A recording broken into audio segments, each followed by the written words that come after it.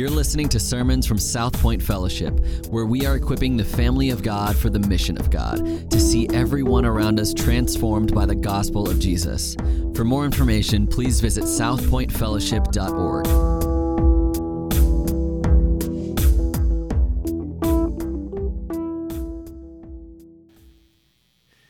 This morning we're in Psalm 46, and we're in the summer in the Psalms.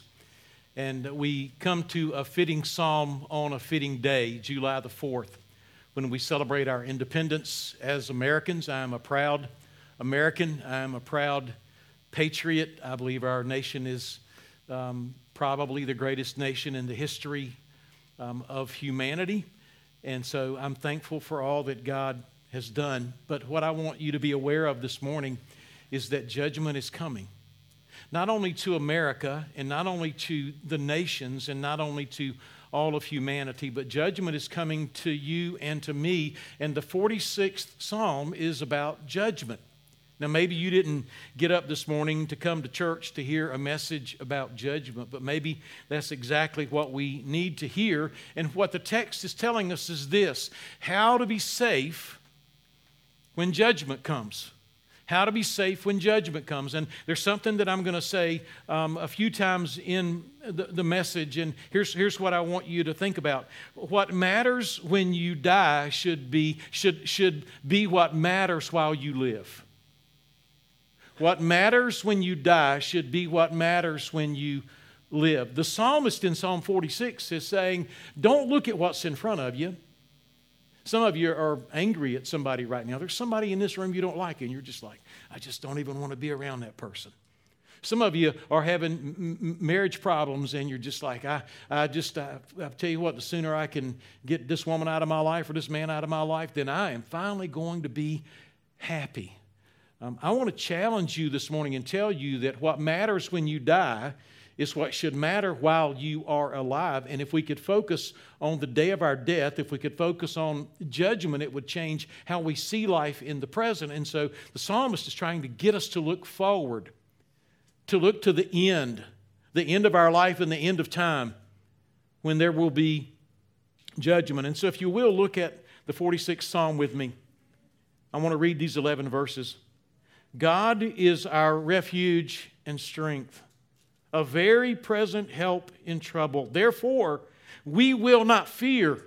Right? So he starts out with this thematic statement. Though the earth gives way, though the mountains be moved into the heart of the sea, though its waters roar and foam, though the mountains tremble at its swelling. Selah. Stop and think about that. He moves to a second scene, if you will. Verse 4. There is a river whose streams make glad the city of God, the holy habitation of the Most High. So there's a river, there's a city, and God is present in the river and in the city. God is in the midst of her in this city. She shall not be moved. God will help her when morning dawns. The nations rage, the kingdoms totter. He utters his voice. The earth melts. The God who spoke in creation can speak and melt the things that he has created. And then he gives us this refrain, verse 7, the Lord of hosts is with us. The God of Jacob is our fortress. Selah. Verse 8, come, behold the works of the Lord, how he has brought desolations on the earth. He makes wars to cease to the end of the earth. He breaks the bow and shatters the spear. He burns the chariots with fire. And then finally, he gives us this challenge of application. Be still and know that I am God. I will be exalted among the nations. I will be exalted in the earth. Look to the end. Look to the end. A lot of things are going on, and we worry about and fret about and concern ourselves about and are embroiled in and tangled up in a lot of things in this world. But look to the end. He's like, stop it. Stop it. Be still. He's not saying be still and relax. He's not saying be still and, find some liquid relaxer of some sort. He's saying, stop. Just stop. And above all things that you know, you need to know that I am God. You need to know that I will be exalted among the nations. What about the nations that don't exalt you? What about the United States of America that obviously in all of its greatness and its history is not in the hour that we live exalting the Lord? I will be exalted among the nations. This is coming. The nations are going to know that the God of Israel is the God of all of humanity. I will be exalted in the earth. And he repeats the refrain, the Lord of hosts is with us. The God of Jacob is our fortress. There are three things I want you to see in the text before we look at the application of verses 10 and 11. Number one, what we see in the text clearly is God's grace in judgment. God's grace in judgment. Verse 1 is God's grace, but verses 2 and 3 are God's judgment. And I want you to look with me at verses 2 and 3. First, I want you to consider the problem of God's judgment. And what he's pointing to in verses 2 and 3 is initially the past judgment of God. This is a direct reference. Though the earth gives way, though the mountains be moved to the heart of the sea, though its waters roar and foam, though the mountains tremble at its swelling, it is a direct reference, according to Isaiah chapter 54 and verses 9 and 10. It is a direct reference to the Noahic flood. It's the direct reference to the worst thing, the most catastrophic thing that ever happened in the history of humanity was the flood, where God said in Genesis chapter 6 that man is sinful continually. I'm going to wipe man out. And then God takes 8 people and he puts them in an ark, and God himself closes the door with all of these animals, and everything that had the breath of life in its nostrils was destroyed on the face of the planet. This is the past judgment that he's talking about. This is as bad as it has ever gotten. Secondly, I think he's looking to future judgment, the end of the age when all of the nations will be judged. That is as bad as it will ever get. When all of humanity stands before God, and God and in His holiness judges sinful man. And we see that in the text. He's talking about the nations raging. Humanity in its coordinated effort of rebellion against God. And God says, you can rage if you want to. You can rebel against me if you want to. You can deny me if you want to. I will be exalted. So there's past judgment, there's future judgment, but there's present judgment. This psalm is written in direct correlation to 2 Kings chapters 18 and 19. And if you read 2 Kings 18 and 19, Hezekiah is one of the greatest kings in the history of Israel. And Hezekiah is trying to lead the southern kingdom, Judah. The northern kingdom, I think, if my memory is correct, has already been taken into captivity. But there's this guy named Sennacherib, and Sennacherib is a warrior for the Assyrian army. And Sennacherib comes to Hezekiah, and he says, Hezekiah, we're going to come and wipe you out just like we wiped out the northern kingdom. And we've got this whole history, this whole resume of people that we've destroyed. And Hezekiah says, okay, I'm going to do something to try to appease you. I'm going to give you all of the gold that we have in the land and all the silver. And so they go into the temple and they get all of the gold, they get all of the silver, and they give it to Sennacherib, hoping that it will appease Sennacherib. But Sennacherib's like, I know y'all are rebellious people, and I know that I can't trust you. So Sennacherib goes outside the wall of Jerusalem, and Sennacherib begins to taunt the people of Israel who are trapped inside. They're stockaded inside. They can't get out. Supplies can't get in. They can't get out. So they're stuck there. And Sennacherib is saying, hey, you folks need to give up. There are other nations that had other gods, and I destroyed those nations. Their gods were no match for me and my gods. You better give up. Hezekiah says, what am I going to do? He goes to Isaiah the prophet. Isaiah the prophet says, we're not giving up. He says, go and lay this letter out before God on the altar, and let us go to the Lord in prayer. And if you read 2 Kings chapter 19, what you find out is when Israel, who was in their weakest point under judgment from Sennacherib and Assyria, when they were at their weakest, you come to the end of 2 Kings 19 and you find out that there was an army of 185,000 people there that were waiting to move in and destroy them. The catapults were ready to start flinging the rocks, to start flinging the armaments, to start throwing the missiles, to start doing everything that they could to destroy the protection, the fortress that Israel had established. And the next morning, when Israel goes out, thinking that this could be the day of judgment, God had judged their enemy and destroyed 185,000 men, and they were laying there dead. So this text is talking to us about three different kinds of judgment very clearly. There's past judgment in Genesis. There's future judgment when Jesus Christ comes back and everyone will recognize Him. Every knee will bow, Philippians chapter 2, and every tongue will confess that Jesus Christ is Lord to the glory of God the Father. And there's the present judgment that Israel finds itself under in correlation to these verses. So that is the problem of God's judgment. But secondly, I want you to notice the solution of God's grace, because we're talking about God's grace in judgment. The solution of God's grace is verse 1. God is. God is. God is. God is. God is. You got to start there. You can't get too far past that. We want to run to the fact that He's our refuge and He's our strength, but if you go too quickly by those 5 letters, God is, you miss the point of Him being your refuge and your strength and your very present help in a time of trouble. Don't miss God is. Prosperity theology wants to miss God is and wants to say, I have or I deserve.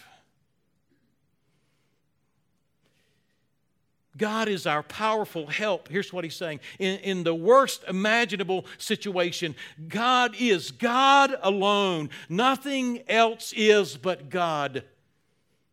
God is our refuge. The word refuge would be connected to the concept of salvation. A refuge is a stronghold into which we can flee and defend ourselves from outside forces. God is our refuge. Run to Him. Run behind these walls. Hide in Him. Let Him protect you. But God is also our strength. Something is happening externally where we are protected by a refuge, by a wall, by a stronghold, by a fortress. But something is happening internally where we are strengthened on the inside, even in the midst of trouble.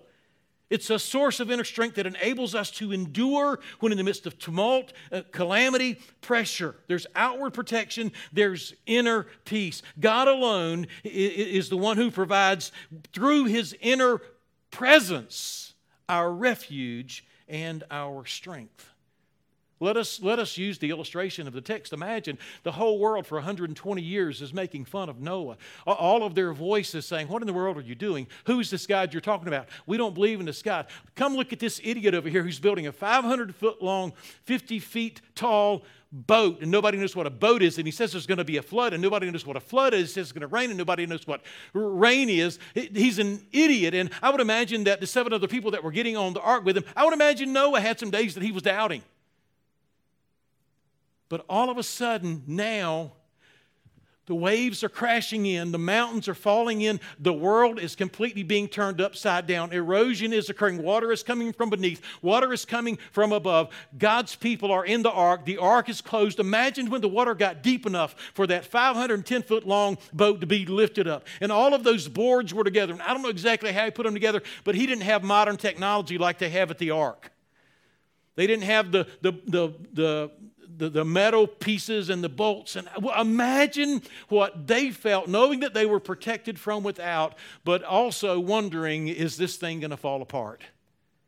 I would imagine there was some shifting, and I would imagine there was some moving, and I would imagine there was some rocking, and I would imagine there was some rolling, and I would imagine there was some fear, and I would imagine they wondered, since this was the first time they were on a boat, and they're looking as everything tilts this way, and as everything tilts this way, and as the waves lift up that big vessel and drop it down. I don't know if you've ever been on a big cruise ship when the waves were lifting it up and dropping it down, but it's a scary experience. But they were safe on the inside. And so He's telling us that there is this grace that provides for us an ark, and it will protect us on the outside. But even when the winds are blowing and the waters are rising and the mountains are falling, that there will be interior strength, although we're right in the middle of it. He's our refuge and our strength, but He's a very present help. The word very present means just what it says, abundantly present. It means the Lord lets Himself be found exceedingly. It means that God is conspicuously present. In other words, God is a very present help. God is a conspicuous help. God makes himself readily available, it seems like, especially in times of trouble. The word trouble means distress or judgment. And here's what the text is saying. When we are in trouble, God is more than willing to be found. So often when we're in trouble, we look to God for relief. We look for God to make the trouble go away. The text is telling us that when we are in trouble, our capacity to find God is magnified even if the problem isn't resolved. That's what he's saying. All these things are happening. God is our refuge and our strength, the very present help in a time of trouble. What good news that is. The help that we find in this very present presence is the presence of none other than Jesus Christ. It's not favorable circumstances that is what we should consider our deliverance, but it is the presence of Jesus Christ, a very present help in a time of trouble. The situation that you find yourself in this morning may be bad, but God will be a very present help. Don't fear staying in tumultuous times for the rest of your life. Fear going through the rest of your life without his presence. Don't fear staying in tumultuous times for the rest of your life.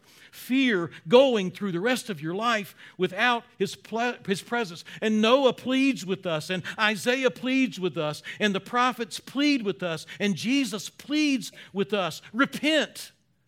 Repent. Judgment is coming. Flee the wrath to come. A flood is coming. Repent. An invading nation or nations are coming. Repent. Sin will be judged. Nations will be judged. God alone will be exalted.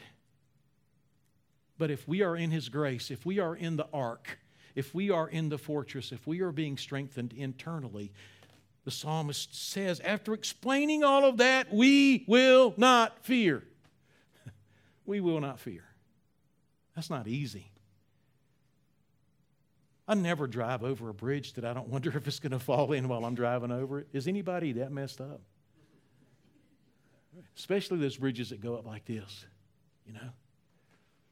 Especially when you see buildings falling into the ground. Who wants to go rent a high-rise condo for vacation? Will you get on the elevator? Will you go out on the... No, you'll fear. He says, no, if we are in Christ, if God is our refuge and strength, a very present help in trouble, therefore we will not fear no matter how bad it gets. There is a place of grace in judgment, and it is in Jesus Christ and Jesus Christ alone. God judged his Son so that he could lavish us with grace. Would you run in repentance to his grace this morning? The second thing we see is not grace and judgment, but we also see God's strength and weakness. You can see it in verse 4. There is a river whose streams make glad the city of God, the holy habitation of the Most High, the city. God is in the midst of her, the city. She shall not be moved. Hold on just a minute. You're telling me that in judgment, all of the mountains are being moved. You're telling me that everything is crashing into the sea. But now there is this city which houses the people of God, this city which houses God himself, and this city will not be moved. God will help her when the morning dawns. The nations rage, the kingdoms totter. He utters his voice, and the earth melts. We see God's grace and judgment, but we see God's strength and weakness. And I want you to consider, first of all, as we think about this text, the obvious weakness of God's people. And the first thing about their weakness I want you to consider is the weakness of their past, because this is an obscure people that God chooses to be his people. He takes this man, Abraham, And it picks him out of nowhere, and he takes Abraham where there is no nation, and he makes a nation, and these people, they morph into millions of people over time. But there was this obscure beginning, and by the time we get to this place, there is this little strip of land there in the Middle East where God says, these are my people, and this is the land that I've given them. And there is this little city called Jerusalem that is probably not really impressive on the world scale. And there is a man, the greatest guy in their history was a man named David, who Samuel had to go out and take from running around with the sheep. He didn't have this great heritage of this royal bloodline. No, he was this guy that spent his time shepherding the sheep. This is not impressive at all. There is a weak history for the people Israel. There is a weak city. This city is weakened by the blockade. It's weakened by the fact that there is no water, there is no food, there is no currency. All of their gold has been given to Sennacherib. There is an intimidating enemy, and they are sure to be crushed by the Assyrians. So there is a weak city, and there is a weak nation. This text is in direct reference when you look at go down to verse 5. God is in the midst of her. She will not be moved. God will help her when the morning dawns. When the morning dawns is a direct reference to Exodus 14. If you go back and read Exodus 14, the children of Israel have left Egyptian bondage and they're running for safety. But all of a sudden Pharaoh says, get the army together and go chase those scoundrels down. Go chase those slaves down. These slaves who don't know how to fight, these slaves who don't know how to defend themselves, these slaves who don't have any weapons, go chase them down and bring them back. I don't want them to go. And so they're running from Pharaoh's army. They find themselves on a peninsula with nowhere to go except across the Red Sea, and God opens the sea during the night, and they cross the sea on dry ground, and then the Egyptian army finds themselves in the same sea that God's people crossed over cleanly, and all of a sudden the water crashes down on them, and when the morning dawned, the helpless, weak people of God who could do nothing to defend themselves against the Egyptian army looked out when the morning dawned and saw that their enemy was destroyed. This is exactly what he's talking about. This is a weak nation that found themselves in terrible trouble with absolutely no way out. Reminds me of the disciples running to the tomb. And when the morning dawned, that's what the text says, they realized that the tomb was empty, that Jesus rose victorious and gave his victory to us. And then there's a weak future, the nations rage. And we see the nations raging in Psalm 2, and we see reference to that in Acts chapter 4, quoting Psalm 2. The world will forever be stirred up and more powerful than God's people. Let us come to grips with that. Let us come to grips with the fact that we are going to be weak if we identify with Jesus Christ. Let us come to grips with the fact that the church is going to be weak culturally and in society. We're not going to take over society. We're going to be despised by society. If we stand for the gospel, if we stand on the truth of Scripture, the world is not going to love us. Let us get over trying to make the world love us. Let us love them. Let us love them with the love of Christ. Let us love them enough to proclaim good news to them.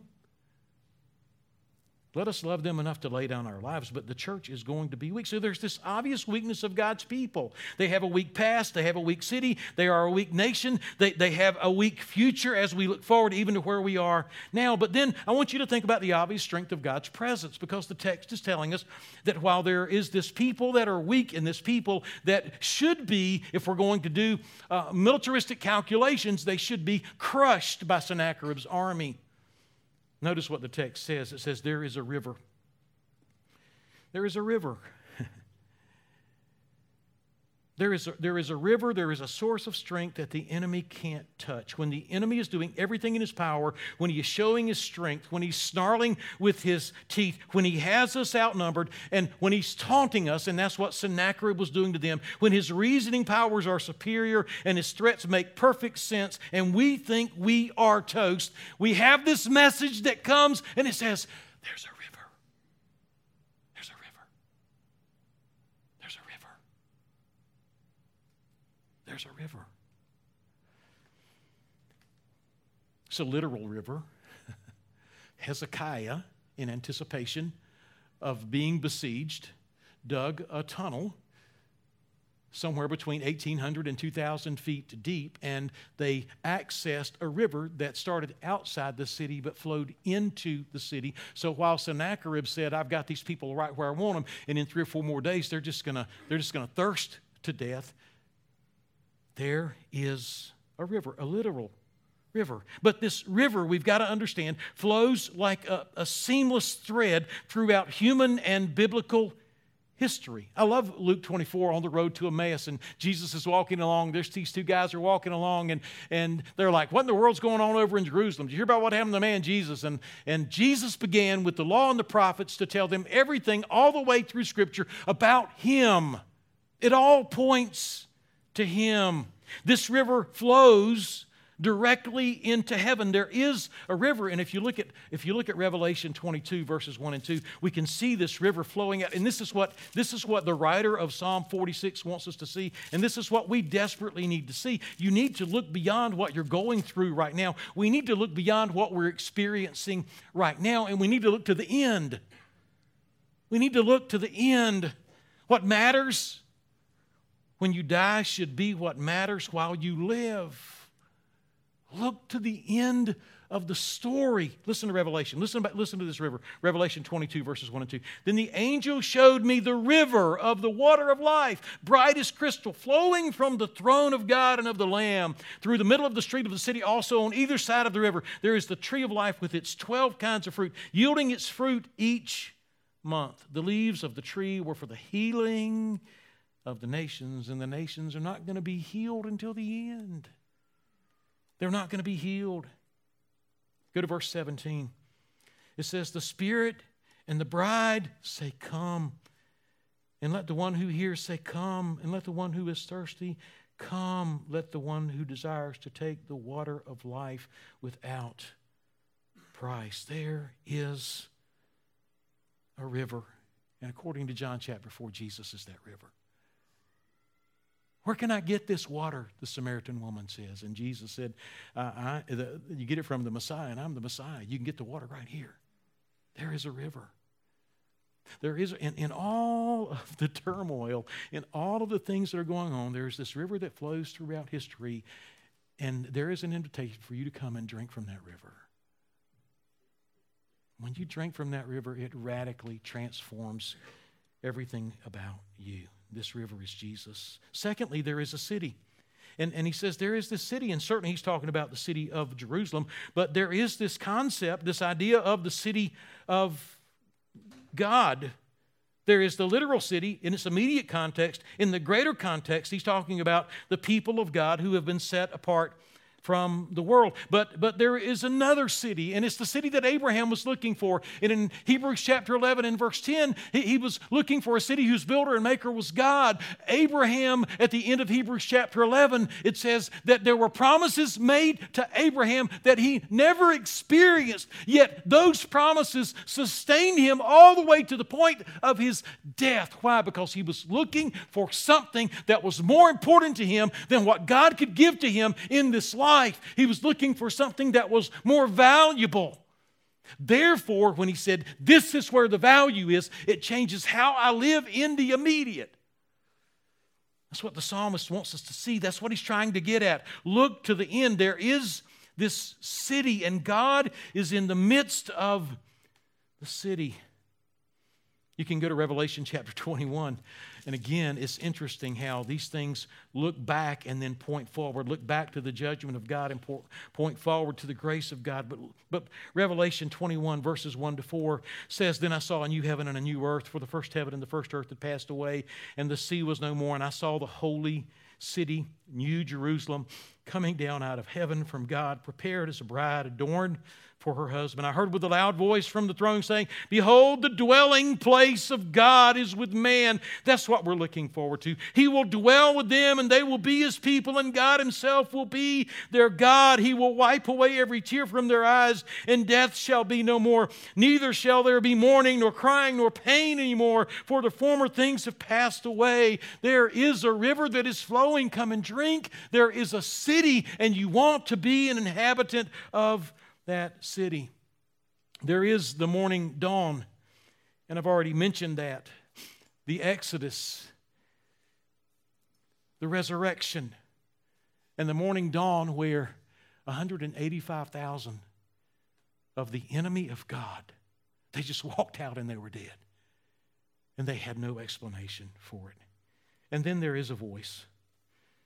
In the midst of the chaos, in the midst of all that's going on in the world, and even in the midst of judgment, while the nations are raging and the kingdoms are tottering, do we live there or don't we? The nations are raging and the kingdoms are tottering. But He utters His voice. He just speaks, and the earth melts. The Word of God. The truth of God's Word will stand forever. Are you resting your life on the truth of God's Word? Are you looking to the end of life? Are you finding refuge and strength? We see God's grace and judgment. We see God's strength and weakness, and in God's strength and weakness there's this obvious benefit to God's people. Listen to what the text says. The text says there is gladness. There's gladness. Notice he says, there is a river whose streams make glad the city of God. It means it makes the people in the city of God glad. Gladness is never found in fleeting circumstances. Sustained gladness is only found in future hope. Sustained gladness is only found in future hope. I had the occasion to go to when I grew up, my pastor's wife. She died. So a few weeks ago, I went to the funeral. We've had some of our folks have lost their parents, family members in recent days. If there is not a Savior to redeem us from judgment, then there is no future hope. But the thing that makes me glad, the thing that gives me sustained gladness, is not that I'm living where I want to live and driving when I want to drive and eating what I want to eat and watching what I want to watch on Netflix and getting together and everybody getting along in my family. Those things won't make you happy. They just won't. The only thing that will produce sustained gladness is future hope. That is resting in the finished work of Jesus Christ, and I'm drinking from that river, and I'm living in that city, but I'm looking for that city, and I'm not trying to get settled here, but I'm looking for and living for that city whose builder and maker is God, when I can go and spend all eternity in His presence. There is gladness. There is gladness in knowing. I talked to a buddy of mine this week. His name's Bruce Schmidt. Bruce was the guy that I went to Africa to work with. He's got stage 4 prostate cancer that's metastasized into his pelvis. It's in his bones, 3 hot spots in his bones. They've given him 1 to 2 years to live. He's 66 years old. If you're in your 30s, you think, wow, he's lived long enough. But if you're 62 like me, you're thinking, that's a young man. I called him this week and I talked to him. He said a few things, but he wasn't worried. He wasn't worried. He wasn't concerned about his eternity. He was concerned about his children's eternity. He was concerned about his friends' eternity. Why? Because it was all already settled. He had future hope. Future hope sustains us at our lowest moment, in our darkest hour. There is this city, and there is gladness because of future hope. Secondly, there is presence. What are the benefits to God's people? There is presence. While the world is screaming and yelling, there is a presence. It is the presence of God that brings peace and calm. There is stability. Notice what he says. He says, God is in the midst of her. She shall not be moved. Everything else is being stirred up, and there's dust, and there's foam, and there's noise, and there's tumult everywhere. But we're not moved. We're not moved. And then he comes to the end of this. I believe it's the second stanza, verse 7, and he says this. He says, the Lord of hosts, the Lord of hosts. Who is the Lord of hosts? He is the Lord Almighty. He is the all-powerful, victorious God. He is the God who will not be defeated. He is the God who will not compromise. He is the God who will not negotiate. He is the Lord of hosts.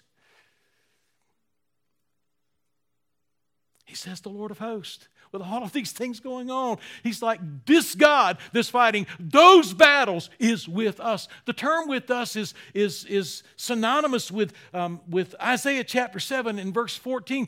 And there's going to be a child born, and that child's name is going to be Emmanuel, born of a virgin, Jesus Christ. That's who he's talking about. The Lord of hosts is with us, God with us. And then he says the God of Jacob. Why does he say the God of Jacob? Why don't he say the God of Abraham? Well, Abraham was a great guy. Why don't he say the God of Isaac? Well, Isaac was better than Jacob. Why did he say the God of Jacob? Jacob, Yaakov. Jacob means grabber of the heel. It means he'll trip you up. It means he'll deceive you. Everybody's like, I'm going to name my child Jacob, a good biblical name. It means he will trip you up. I think it's a great name. If you did that, if I had another child, I would name him Jacob. Don't get mad at me, okay? But he goes to Jacob. Jacob was the least of the patriarchs. Jacob had the most messed up life. He's saying there is this warring God who wins battles, and he is with us. And he's saying the God of Jacob, this God of grace. Aren't you glad he's a God of grace? I'm glad he's a God of grace. This God of grace is our fortress. And the word fortress here means a stronghold of inaccessible height. A stronghold. Nobody's gonna fly over and drop down out of a helicopter, because this thing is higher than a helicopter can fly. Nobody's going to take a rope and throw it up and hook it onto the side of it and pull up to the and get in the fort. Nobody's getting in. It's an impenetrable fortress. It's an inaccessible fortress. The third thing we see in the text for the major outline is this: God's sovereignty over history. So we see God's grace and judgment. We see God's strength and weakness, but we see God's sovereignty over history. And he wants us to see that because he wants us to look to the end. He wants us to see how it all ends up so that will shape how we live today. Come behold. Come behold. When he says come behold, it means this: we must be assured in our hearts and rest in the fact of God's sovereignty. That's what he said. To come behold means you look at something and be certain of it. Come behold. Be assured in our hearts and rest in the fact that God is sovereign. Behold. Hold on to the fact of the sovereignty of God, especially when your world is falling apart, especially when judgment falls. Don't doubt that God is in complete control when it seems like everything is out of control. Don't doubt God is in complete control when it seems like everything is out of control. Come and behold the works of the Lord, that is his sovereignty. Behold how he has he caused desolations on the earth. He makes wars to cease to the end of the earth. And he makes wars to cease not by negotiating, but by conquering. God's not interested in negotiating with you or me. He's not interested in negotiating with important political figures. He's not interested in that. You will either be still and know that he is God and that he will be exalted among the nations, or you will be conquered. He makes wars to cease to the end of the earth. He breaks the bow and shatters the spear. He burns the chariots with fire. God is sovereign over history. While the outcome is peace, the process is judgment. God is not a negotiator. He is a conqueror. But let us rest assured that we are not lost in the grand scheme of the sovereign plan of God. And you do not have to be destroyed by the judgment of God if you will run to a sovereign God who sent his only Son to die in your place for your sin that you might have eternal life. And you will not have to fear when desolations come or wars are won by him, or he takes the bow of the enemy and breaks it, and he takes the spear of the enemy and he shatters it. You know, they're bringing the bow and it breaks, and they throw the spear and he catches it, and they shoot the bullets and he catches them in his teeth. He is Almighty God. And then finally we see verses 10 and 11, our response in humility. He says, be still and know that I am God. I will be exalted among the nations. I will be exalted on the earth. The Lord of hosts is with us. The God of Jacob is our fortress. Everything is all shaken up, but God is not shaken. What is he saying to us? He's saying, be still. This is not comfort to the weary and harassed. It is a rebuke to the restless and troubled world. We're wringing our hands and we're worried and we're fretful. And he's like, quiet! Stop it! Just stop it! Mark 4:39, our Lord, who was sovereign over all things when the sea was raging, and he's a picture of one who is calm in the midst of the sea. And he stood up and he said, peace, be still. Just stop it and be quiet. Cease and desist. Surrender. Surrender. Be still is like, the word comes from the thought of hay in a flame. And now, you don't know, maybe you've never seen hay burn, but certainly you've probably seen pine straw burn, and you take your leaves and you burn them and you pile them up, and there's this great big pile, and all of a sudden the flame may be burning beneath all of that on the inside of it, and then when what's beneath it is burned up, what's on top of it has nothing to do but collapse into the fire. And when he says, be still, he's saying, just collapse on me. Just collapse on me. Just fall on me. Stop it. Let your tired arms drop. Give up your hopes and dreams of self-glory and personal power and human accomplishment and material acquisition. Give up your hopes that you've placed in your strategy and how you're killing yourself trying to make life work. Just be still.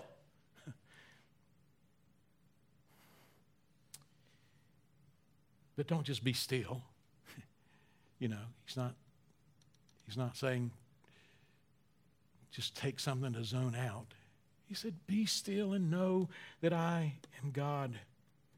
And what does it mean to know that he is God? Hebrews 11:6 says, he that comes to God must believe that he is, and that he is a rewarder of those that diligently seek him. So there has got to be some assurance in my heart that I know that he is God, which means there's got to be some assurance in my heart that I know that I am not God.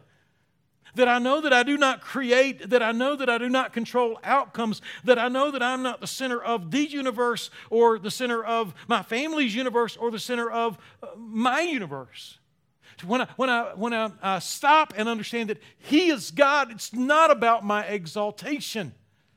Many of us are in competition with God because we want to exalt ourselves.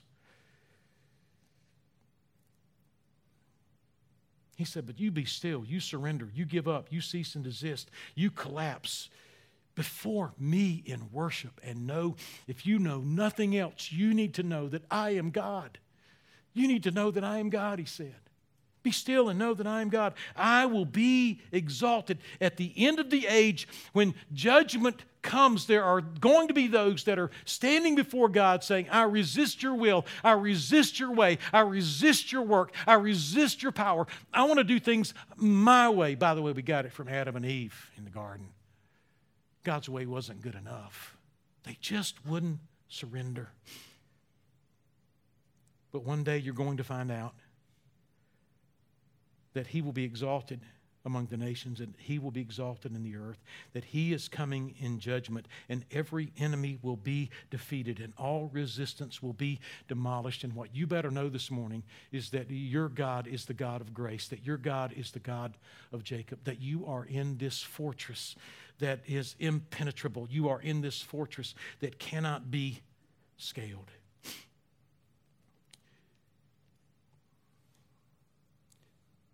This text is not about God being therapeutic. It's about God being ontological. He's not saying be still and be happy. He's not saying be still and feel better. He's saying that I am a God who is coming in judgment to wipe out all who will not see the truth, that I am the God, that I am alone God, and that I will be exalted everywhere, and that I alone will be exalted. And what I'm giving you this morning is the opportunity for you to have me with you, for you to know the Lord of hosts who is coming in judgment, for you to know the God of Jacob, and for you to come into the fortress. And you do that by turning to Christ and Christ alone. So I would just challenge you this morning. Be still. Would you just stop? Would you just call a time out in your mind? Would you call a time out in your heart? And would you think about your sin? And would you think about your selfishness? Would you think about what you're looking forward to in this world?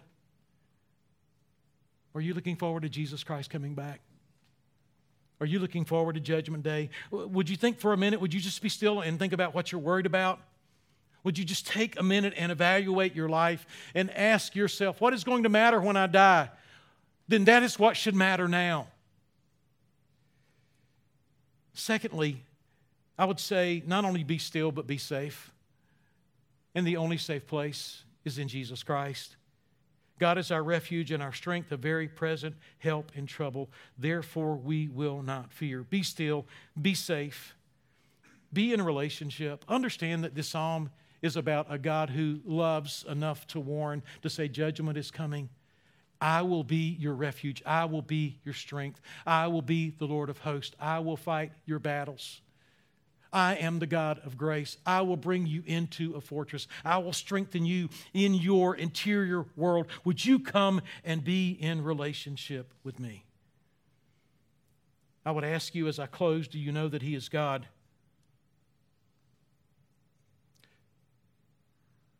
Are you satisfied that He is exalted and not you? And by the way, we have a warped view of God that believes that He should exalt us.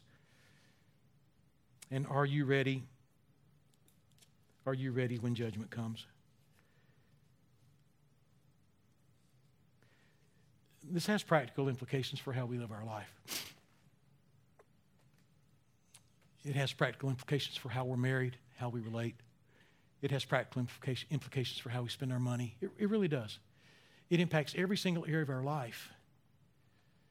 Because quite frankly, folks, most of us, even in our faith in Jesus Christ, are trying to squeeze something out of this world that is going to bring gladness to our hearts.